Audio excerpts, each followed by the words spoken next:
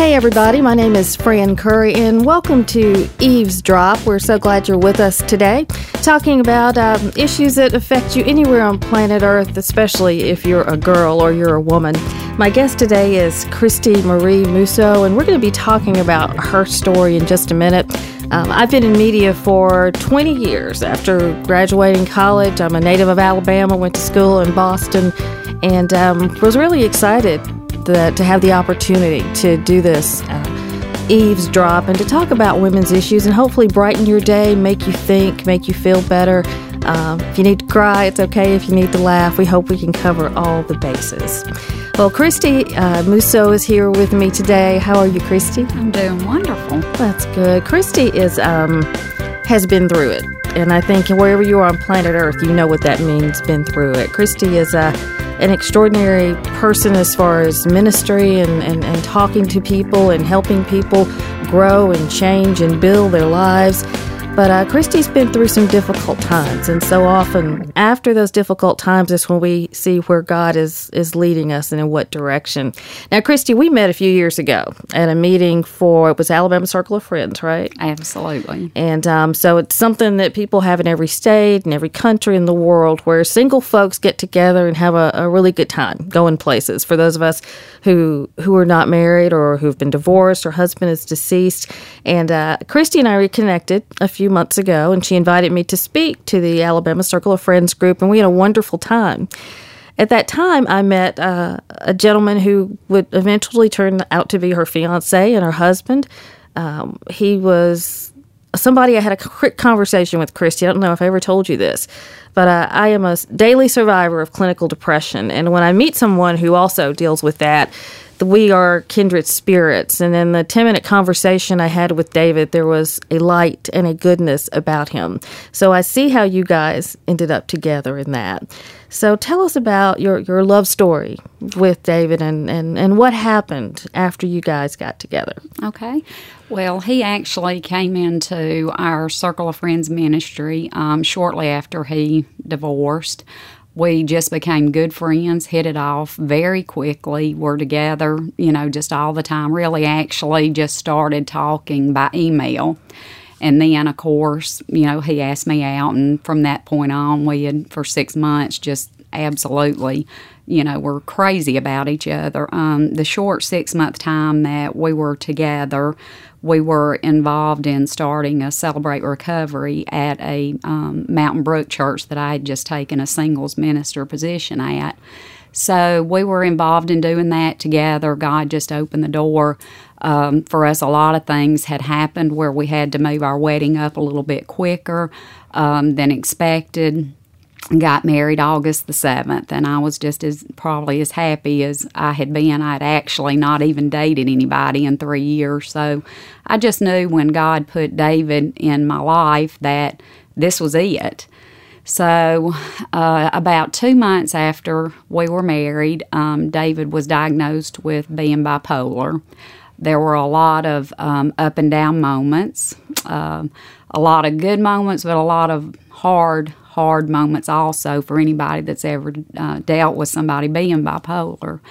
Well, the closer towards the holidays that it got, especially around Thanksgiving, there were just a couple of things going on in David's life. The people that he was closest to were not communicating with him at all, and the more towards the holidays it got, the more the depression started coming in, and he was, I guess, when he got diagnosed with bipolar, was also diagnosed with clinical depression, just extremely depressed all the time after that. Plus throwing in the medication. He was on a lot of different medication, each one of them since his death that we found out he was on had been being prescribed by several different doctors. Most of the 5 medications that he was on did have suicidal tendencies. So with the combination of what he took the night prior to his suicide, all of it, all 5 of the medications had suicide effects. once again, December the 13th, getting up just normal, beautiful Tuesday morning, getting ready to leave for work and, get a phone call that just forever changed my life. They told me that David had been in an accident. He was still alive and en route to UAB, but it was very serious and for me to get to the hospital as soon as possible, so I did. And I was there probably 10 or 15 minutes when they took me to a little room at UAB and proceeded to tell me that David had shot himself in the federal courthouse downtown, and that the doctor, right when he walked in the door, I knew he had David's wedding ring in his hand, and I knew at that point that he didn't make it. And so, from that on, for the next, 2 weeks, I wasn't even functionable. I just remember falling in the floor in the hospital and just crying, God, no, no, no, why? Why me? Why now? But now I know why, and I know that God is using this situation too. It was kind of cool. I didn't know a lot of things that David had been struggling with prior to us getting married. I do know that, from the things I had been through in my past, that maybe God thought I was strong enough to be the one to deal with getting David back to the Lord. I do know the last 6 months that we were together, that David was in church. He was attending a men's step study at Celebrate Recovery, working on his issues and his stuff. So I do know that all he was hearing was God and Jesus. Our pastor, Matthew, at Chelsea Creek Community Church, was meeting with David at least once a week. We were just so seeing how God was working in David's life. And, Satan does know, that David and I had a ministry together because of what he had been through in his past and what I've been through in my past. And, it wasn't God that did this to David. As I told you before, David made the decision to take the medication that morning, and David made the decision to pull the trigger that morning in the courthouse. So there's nobody to blame here, not his family, not me, not anybody. That is something he chose to do, but God, in return, has used this incident also, for his good. That's right. I do believe that, he's going to use this in a mighty way to help other people who are dealing with, the addiction of pain prescription medicine, bipolar, and things like that, along with everything else, in my life that I've had to walk through. So you have, as I said earlier, you have been through it. For people out there who are listening to this and maybe dealing with a similar situation, I know David chose to do this. Was there anything different about home that morning before he left for work? Anything in the days leading up to that maybe somebody out there needs to hear that you just saw? As somebody with depression, it's tough to allow people in. It is like when you don't hear from me, Christie, I'm typically isolating because I'm depressed and I can't talk to anybody.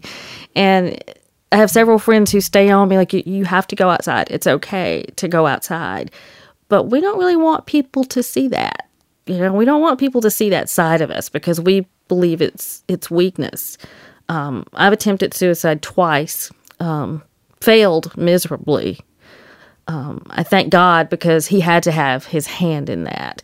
And I have since made a vow to God, to my family, and to myself that I will never do that again. And then that was in part, too, because of knowing what so many people went through when David killed himself. And just in the few minutes that I met him, how I knew that was such a huge loss for so many people. So all that to say, what can people out there maybe be looking for in people who are bipolar or suffer from depression that will help them get that person the help they need?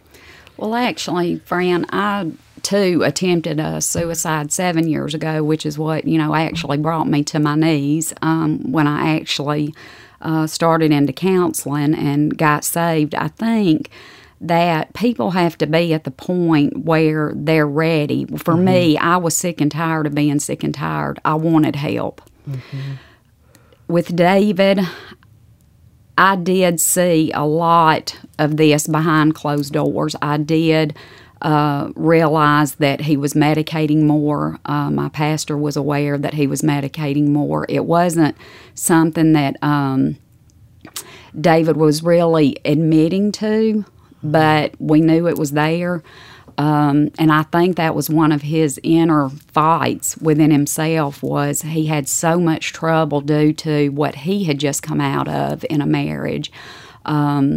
Internally, he was just struggling with, how would I ever admit to anybody that this is what I was doing when I hated this over here, right, so bad. So, I think with David's situation, he had every single person in place that was counseling with him, that was, he had every out if he would have, chose to take that. I think sometimes, as I shared with you last night, the medication, we're not thinking clearly when you're on 4 or 5 different medications. Exactly. So there were signs. There was an issue actually at our home the night before, where our pastor and 2 of my best friends were at the house prior to this happening.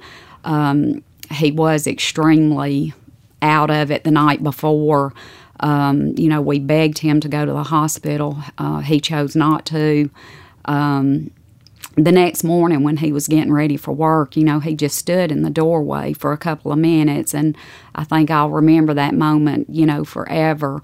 But he stood there just looking at me, and I asked him after a couple of minutes, I was, David, are you okay? And he said, I just want you to know how much I love you.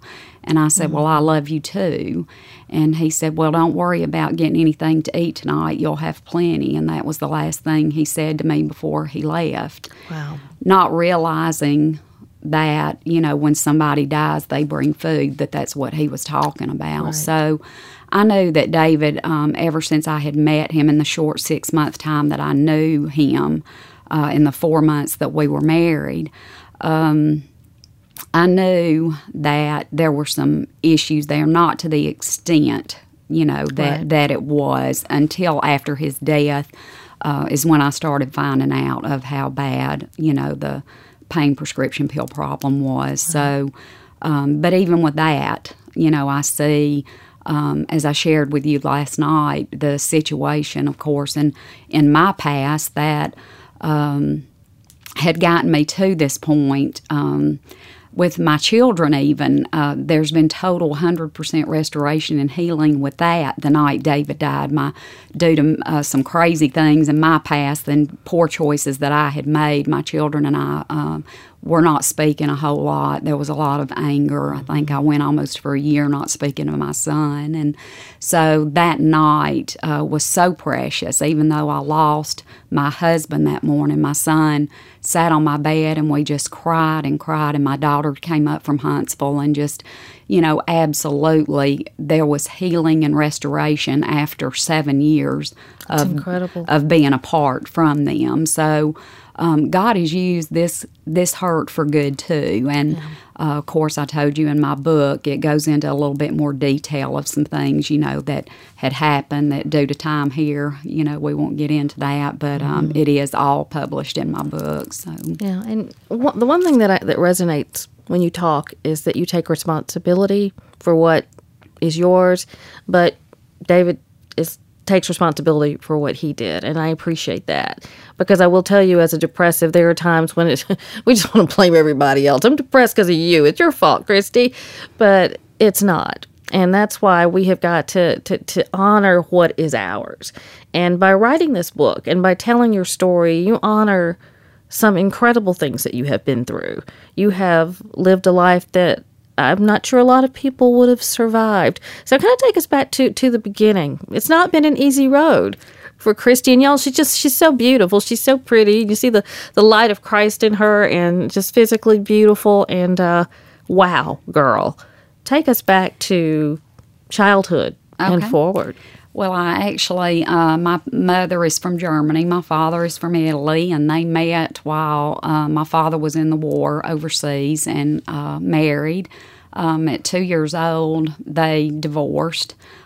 He brought my mother back here just to live the American dream, and that ended when I was 2. My dad had actually been involved just in the bar scene, the women drinking, that kind of thing, and also had introduced that same type of lifestyle to my mom. So my mother I have a sister who's 3 years older than me, and my mother had to do all the raising. She couldn't even speak English when she came over here. Wow. So it was hard for her, and she worked all the time, which left me and my sister staying with different family members and friends and, things like that. So shortly after I was 8, we moved from our childhood home in Center Point over to an apartment in Hoover, and that's shortly when the sexual abuse had first taken place with me. There was a stranger who drove up. We were outside playing at the tennis courts at the Green Tree Apartments, actually, that used to be on Lorna Road, and we were outside playing, and a man in a white pickup truck drove up and asked me, I know you probably remember back in the day when there was U-Totem across the street, exactly. Which was a little gas grocery station. And he asked me if I could show him where that was. And so being 8 years old and not knowing any better, I got in the truck with him. And that was the first episode of the sexual abuse that I had encountered. But God's grace, he could have killed me, but he didn't. He did what he did, and then dropped me back off at the playground at the apartment complex. And then shortly after that, staying with some different family and friend members, one of my family members had sexually abused me for quite some time, and then also a friend that I had gone to school with, one of her parents had, for years, the sexual abuse went on. So being so dysfunctional from all of that, being through not having my father present in my life at all, he was not an active part whatsoever. He was in and out of my life. I just started going just absolutely crazy, doing some of the craziest things, skipping school.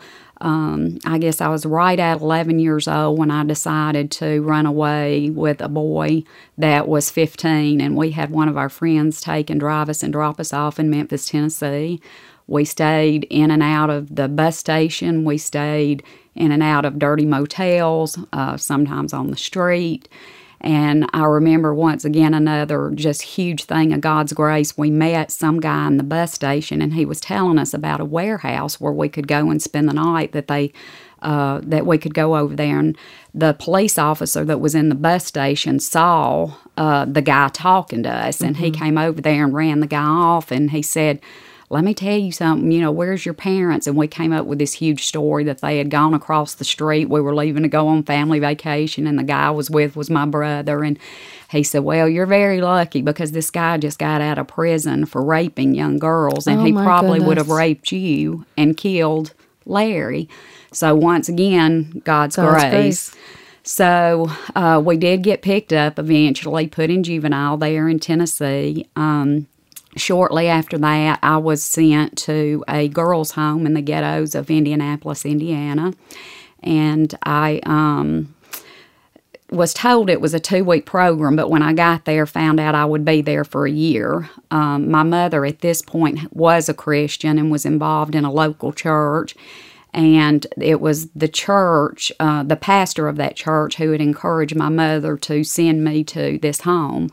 So when I got there, of course, finding out I was going to be there for a year, I just absolutely pitched a fit, kicking and screaming. And they took me and put me down in a basement in between a corner, and they put a rollaway bed and filing cabinets. I didn't even have enough room to stretch out my legs, and that's where I stayed for nearly 4 months the first time. So what is going through your mind during those 4 months when you're in that situation?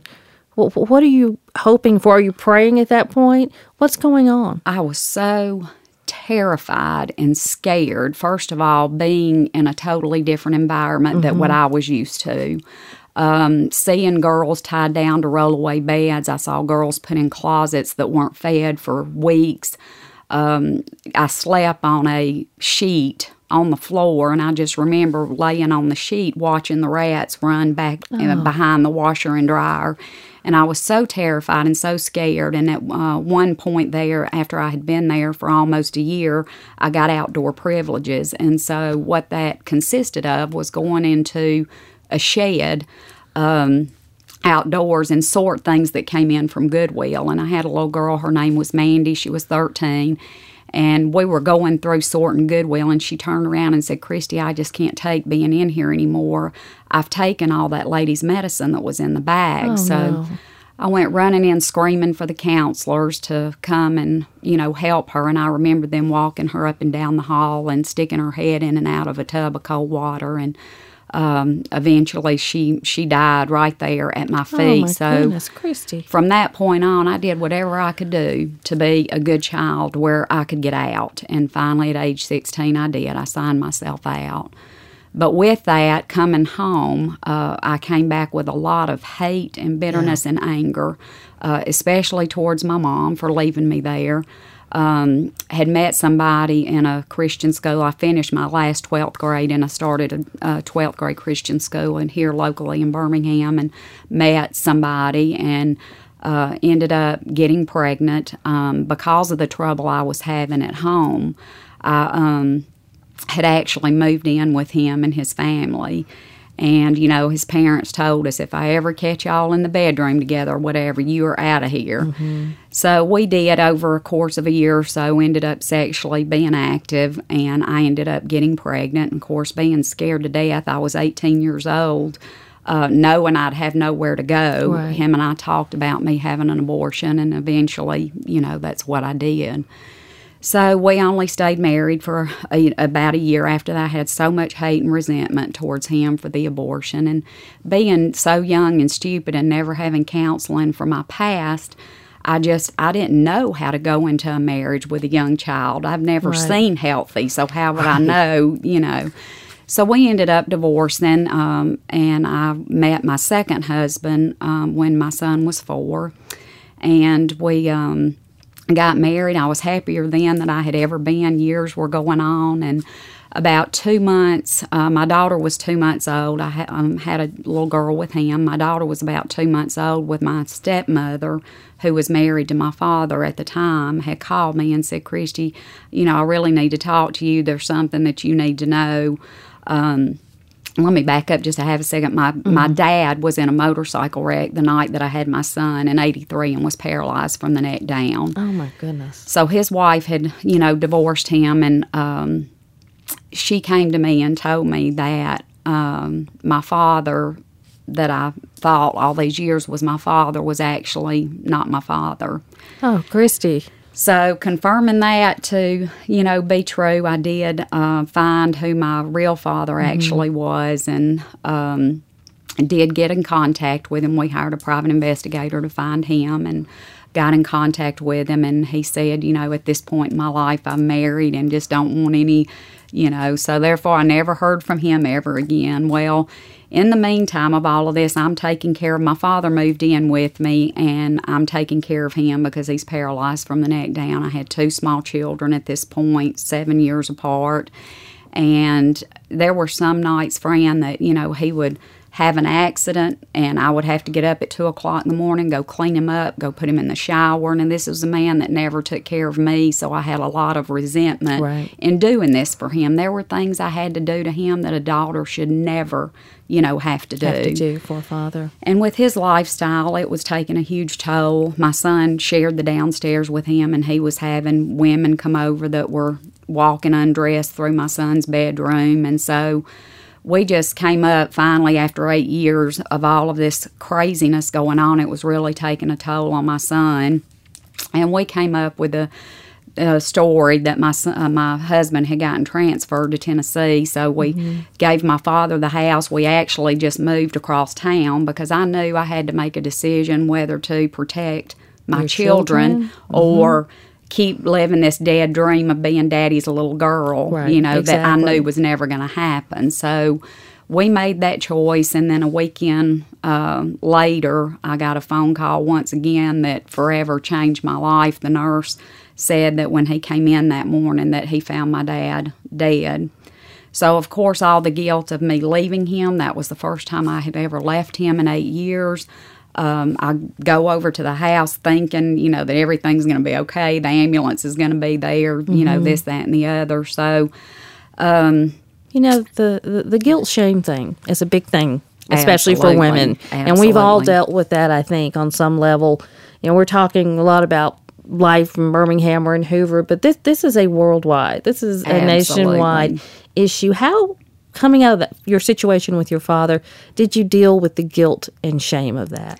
Well, I didn't, and that is what was so hard, because I had so much guilt and shame from, I was so angry that I felt like he just died and left me. I knew then I would never have that father-daughter relationship, never. That was over. And that's all I ever wanted, was to be Daddy's little girl, to be that princess that you hear about in the storybooks. That was over for me now. So after a long investigation, we found out that he had gone to Biloxi and paid taxes on a large amount of money, and his autopsy revealed that he had been suffocated. So due to his paralysis, it was hard to get anything pinned on, like the time of death even. They couldn't, because he slept in a water bed. It kept his body temperature warm. So there was never ever any conviction on that case. So we just had to move on from there. Well, I guess about a couple of months after that happened, I just couldn't handle it. I couldn't handle everything I had been through. I actually had run into an old boyfriend that came to the funeral when he had heard that my dad died, and ended up eventually having an affair. I left my marriage of 18 years and started on that path of going to bars and looking for men to fill that void in my life. That's one thing that I always, had. I always said that I wanted to meet somebody that was blind, that couldn't see me on the outside, because that's what always attracted the men. But it was always a sexual thing, and not somebody loving me for who I was, in my heart and that kind of thing. So another, I guess 5 or 6 years of the bar scene, partying, Well, 7 years ago in 2005, New Year's Eve, I just got sick and tired of being sick and tired. My children were not talking to me because I had run them away from leaving my marriage, and then the dating and the living in and out with men and, this kind of thing. So I just did not want to live anymore. I didn't have anything. I've lost everything at this point. So I was trying to contemplate how to wreck my car where I could make it look like an accident so my kids could get the life insurance. Me too. It's a big mountain here in Birmingham called Double Oak Mountain. There you go. And I had planned going off Double Oak so my mom could get the insurance. That's interesting and scary. It's very scary, very scary. Just, you never know that feeling until you've been there. Like you have. We've discussed this before. But that night I did take some pills, and I actually had been dating this guy, living with the guy for about 5 years, and had not heard from him in almost 6 months. And once again, God's grace. Right after midnight, he calls me, and he noticed that something was wrong in my voice, and he said, I'm calling for help. So he did. They actually went from the hospital to Church of Brook Hills. He set up an appointment with me with an associate pastor there, and I remember going in and talking to the pastor, and I said, you got to remember, friend, I hated God my whole life, because being at a Christian school, being at a Christian girls program, I saw some of the cruelest, meanest things that I'd ever seen Christian, so-called Christian religious people do. I wanted nothing to do with God my whole life. I hated God. So when I went to Church of Brook Hills and this pastor was saying, Christie, there is hope. You do have reason. God loves you so much. I'm like, really? Are you serious? I don't want to hear this. Right. He said, if you will just give God a chance and give us a chance to help you, we will pay for you to go to counseling for a year at I Found Hope, which used to be on 280. And I said, okay, well, all else has failed, so we'll just try this. So I did, and went through a year of extensive counseling. And then I got into, they referred me to a place called Celebrate Recovery, which I started at. And when I first walked in there, I remembered I needed one good reason to live or one good reason to die. Yeah.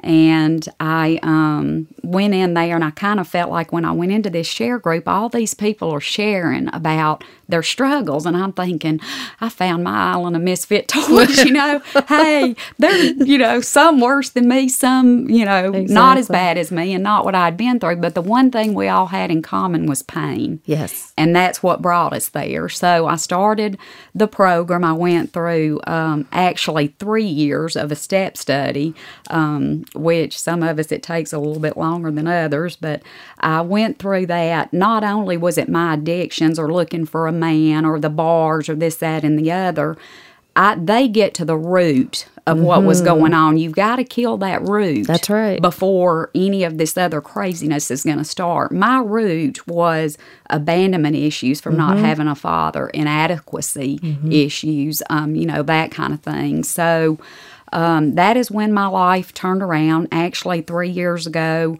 my best friend and my sponsor went with me out to my father's grave, and I read him a 6-page letter of things that he had done to me and how I had forgiven him. And friend, it was so cool when I was reading that letter to him. It was at sunset, and everybody had taken time to pray. And when I got through reading that letter, you could see the ray coming up of sun out in the sky, and it was just this beautiful beam of sunlight. And from that day forward, my life has been different. And that forgiveness is a gift that you give yourself. Absolutely. And I know that there's so many people out there listening, probably crying, praying, and really just 2 more questions for you. First of all, for people who are not Christians, for people who are atheists, who are agnostics, how do you reconcile the God thing? Okay, I love Jesus. You love Jesus. And, I almost married an atheist. And ultimately,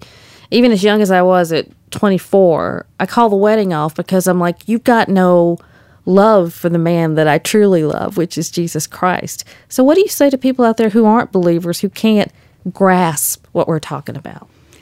I would say, look at my life, look at what I've been through.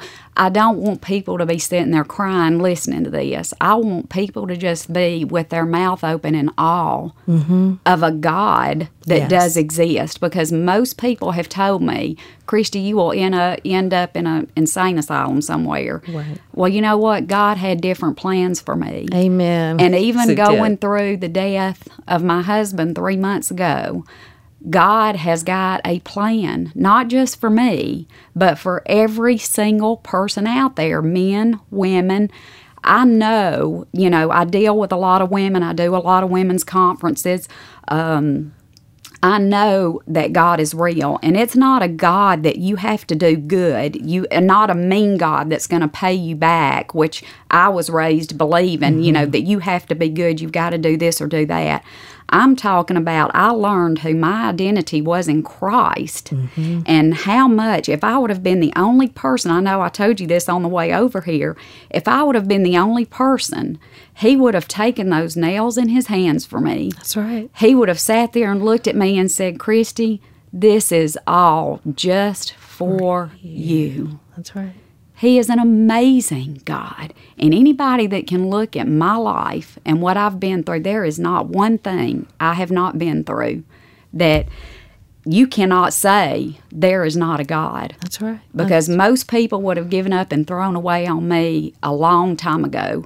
But let me tell you, Jesus Christ will never throw you away. No, he won't. He will never turn his back on you. That's you know, right. the man that I have been dying to have to love me unconditionally, his name is Jesus. That's right. And exactly. I have him. I am hopeful. I am happy.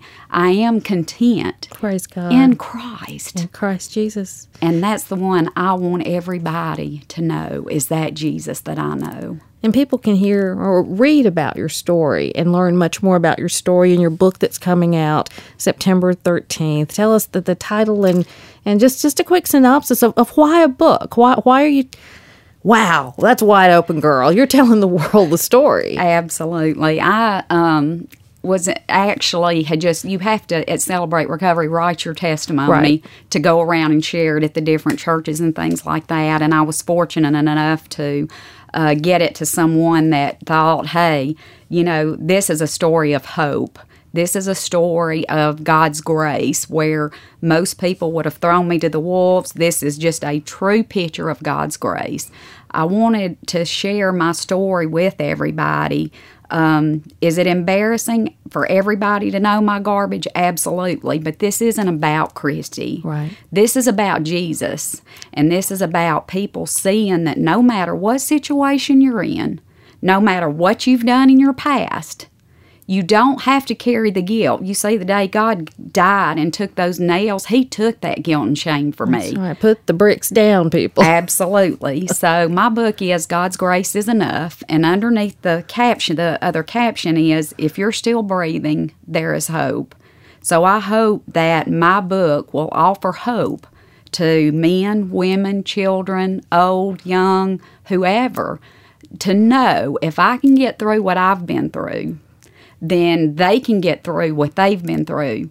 God's just using me as His tool. This is not about Christie. This is not about any programs, any churches. This is about knowing a Jesus that I know, so you can get up every day and know, I've got hope. Do things happen to good people? Absolutely. Oh, yes. They do. They do. But this is where I had a choice 3 months ago. I could have either... The phone call that I got when David had shot himself was, I can lay down and say, okay, God, I'm done. I was serving you. I've got a singles ministry that I've been pouring myself into for the last 7 years. I could have just very easily said, I'm done. Mm-hmm. But you know what? I chose. Your life is only what you make it. That's right. And I made a choice that day. Satan, you came to kill, steal, and destroy. Yes, he did. But guess what? Oh. You're not going to. That's right. Because God in Jeremiah 29:11 says, I still have plans for you, plans for hope and a future. And either you believe God's word or you don't. I choose to believe God's word. I choose to believe there's hope. And that's what my book is about, and that's what I want to share with other people. Well, praise God. Christie, it's wonderful to have you as a friend, and it's wonderful to have you here on Eavesdrop. And what you just said reminded me of the book of Job and how Job stood in love with Jesus, with God, no matter what he went through. But the line that has gotten me through so many things is that he has seen him now. He has, with the fullness of who God is. We hear about it a lot, but when you go through your situation and some of the situations I've been through, we fully see God for everything that He is. Christie, thank you so much for being here today. We really appreciate you, and we're looking forward to getting your book, which is God's Grace is Enough. It's due out in bookstores September 13th. As for Eavesdrop, we hope that you'll continue to join us, and we'll have some more amazing Christian women. I am very blessed to know some Christian women who have stood the test of time, like my buddy Christie. And so in the coming weeks, we'll be talking to some more ladies about that. So over the next few weeks, we'll be talking about different issues that affect women, that just affect people no matter where you live in the world. We want you to get everyone that you know to go to the podcast section of iTunes to listen to Eavesdrop. You can also listen at bigbrainsmedia.com. You can find us on Stitcher, and of course, y'all, we have a Facebook page, and we want you to join us for Eavesdrop, and just love that you're listening and that you're learning about God, and that you know you got some buddies here who want you listening to Eavesdrop. So thanks again to Christie Musso for being with us today. Y'all have a great week.